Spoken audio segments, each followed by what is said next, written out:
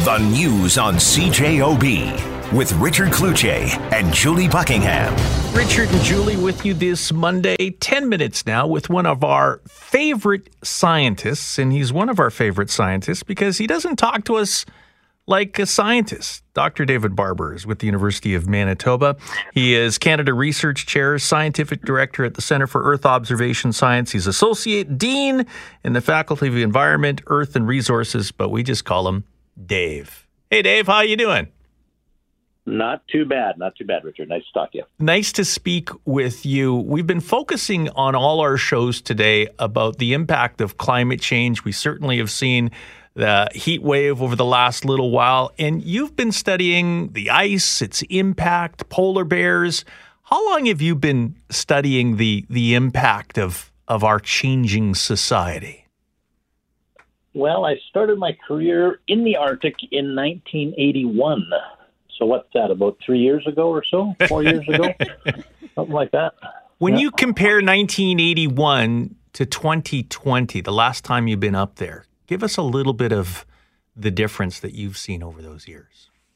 Well, what was interesting for me is that the first 10 years of my career, sort of the decade of the 80s, if you will, I didn't really see any change going on in the Arctic at all. And that was a bit of a surprise because at the time, the models that we were using at the time were suggesting we would see the first and strongest signs of a warming global climate in the Arctic. And so I kind of fully expected to be seeing changes in the 1980s, but in fact I didn't. It was just sort of natural variability. And so I kind of thought, well, maybe we've got this wrong and maybe, things aren't sort of happening in the direction we thought. And then the decade of the 90s came along and I could start to see a change starting to happen then. And then the 2000s came and it was like a really dramatic change starting to kick in. And then the 2010s have been really just remarkable, the speed at which things are changing. So, the early days, things didn't happen as quickly as we thought, but now things are speeding up faster than we thought at that time as well. So it's not a good thing when over the course of one person's career that you go from 85% of the Arctic being covered by very thick multi-year sea ice to now less than 12% of it is covered by this thick multi-year sea ice. I think a lot of us don't think too much about ice. We maybe go to the fridge and get ice from the ice maker, but we've also had a story about the ice in the Italian Alps turning pink because of a type of algae that is as a result of climate change. So is ice really that different depending on where you are?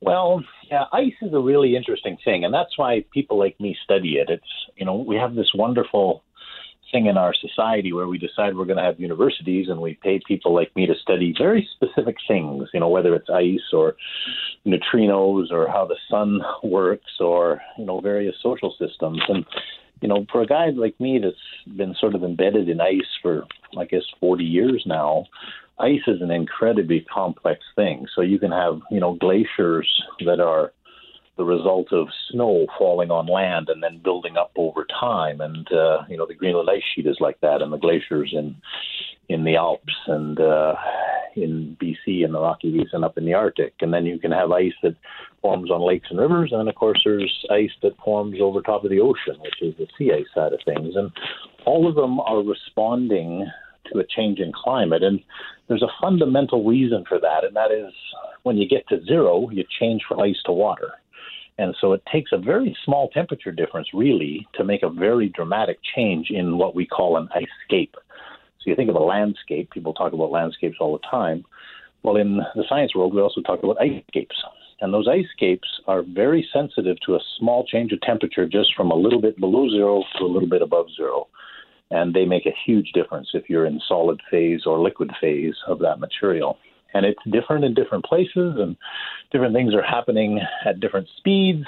But the unfortunate thing is the entire cryosphere, that's what we call this frozen sphere of ours on the Earth, the entire cryosphere is changing on the planet and has been doing so for at least 20 years.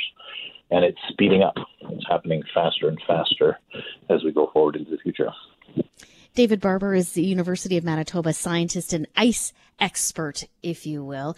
So as we look ahead, is this at the point in your career where you feel you need to sound an alarm bell with what is happening in terms of the ice and our polar bears and that very delicate balance that happens right here in our own province?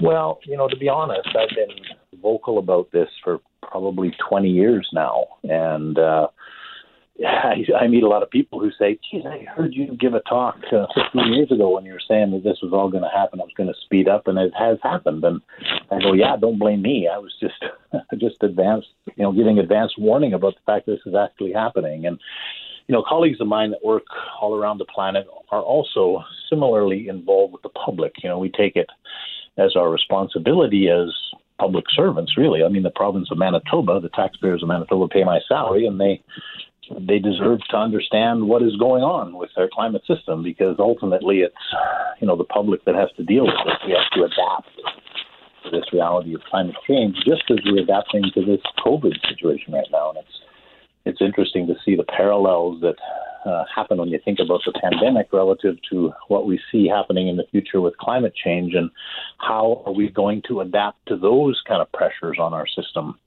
So we're getting a little bit of an early look at how our society is or is not able to adapt. Ironically, COVID has really settled the environment down somewhat. We're driving and parking it, and with industry idle for some time, we saw that reduction. Not something a lot of us want to go back to. So I think we're at the point now, Professor Barber, we know the problem, but how do we impose a solution? And again, we also know the solution, but not many of us really want to change our behavior. And then we think, well, we're in Manitoba, we don't contribute a whole lot to it. It's other nations that have to do their part, not necessarily us. Yeah. Yeah, I mean, that argument's been around for a long time, right? It's the other person's problem. Because we're so small, we shouldn't have to bear the brunt of this. But I prefer to take the attitude that we're, part of the first world, if you will. We're a very wealthy and well-developed nation. And we're a nation that believes in the future of our social system. And, I look even with my own kids at how things in the States are going with COVID and how things are going in Canada with COVID. And to me, a lot of it has to do with the fact that we take responsibility very seriously for others that live in our society. We pay attention to them. And so when I think ahead about the future, I think of my grandchildren and what impact they're going to have, and I want to do something about that today. And I think that's what Canadians are all about. We help each other. And so the idea that, we see very clearly now that our climate is changing, and it is changing very quickly, we have to do something about it for our own generation, but also for the generations in front of us. And I think the one thing that's coming out of COVID is that it's showing us that we do have a significant amount of capacity to adapt and to adjust, but we have to get that will in front of us. We have to all say we're going to do it. If we don't all say we're going to do it, it's not going to happen. And if anything, I think I'm a little bit. I'm happy to see that Canada is doing so well with its COVID situation, because it gives me hope that we'll be able to handle the current and near future climate situation as well.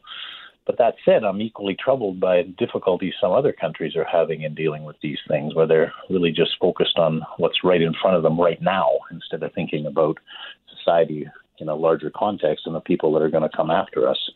So there is significant challenges out there, and there's no single bullet that's going to solve this problem. It's a societal shift that is required. So assuming society makes that shift, are we just going to stabilize where we are at in terms of climate change, or are we able to roll back the clock? No, that's the unfortunate part about it is, greenhouse gases, when we put them into the atmosphere, they have residence times on the order of hundreds of years. So what is affecting us right now was liberated into the atmosphere 50 years, 100 years ago, and it's affecting us now. And there's no way we can just sort of change on a dime. It's not like, some people that are listening will remember the Montreal Protocol, where we dealt with the ozone depletion problem, and we found that there were certain chemicals that we were using in our building systems, especially in refrigerants and stuff, and we could just cut off that at the industrial source. But those things had very short residence times in the atmosphere. So all the CO2 we're putting up there right now will be locked in and there for a very long period to come. Anything we do with climate change is about reducing the impacts in the future. And the way I like to explain it to people is you can just imagine you're looking at a graph of temperature increase that goes ahead for 100 years. And one of those slopes is very steep and it's rising very quickly. And the other one is a shallower curve that is increasing much more slowly. And if you look at where those two curves start, which is right today, the difference between them is very close. But if you go 10 years down the line or 20 years down the line or 30 years down the line, the distance gets larger and larger and larger. And so it's the decisions we make today that will make a very big difference 10 years from now, 20 years from now, 30 years from now. And so the time to be adapting to climate change is now, and it's actually been over the last 20 years, not just now. And we have not been doing a very good job of it up until this pandemic hit. And then all of a sudden there was this very dramatic shift because our industrial complex basically went into a holding pattern, and all of our reliance on hydrocarbon fuels was very clearly evident that we were reducing them in terms of putting them into the atmosphere. But we're starting to go back to that as our economies start to develop again and start to push forward. And this is really the time that we need to say, okay, we know we need energy for our economies, but we can also put more emphasis and effort into alternative energies and start to use solar and wind and the different kinds of energies that are not so polluting in nature.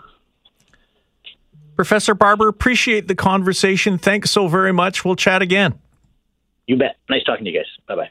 David Barber from the University of Manitoba. He is Canada Research Chair and Scientific Director in the Centre for Earth Observation Science at the University of Manitoba. The news on CJOB with Richard Cloutier and Julie Buckingham.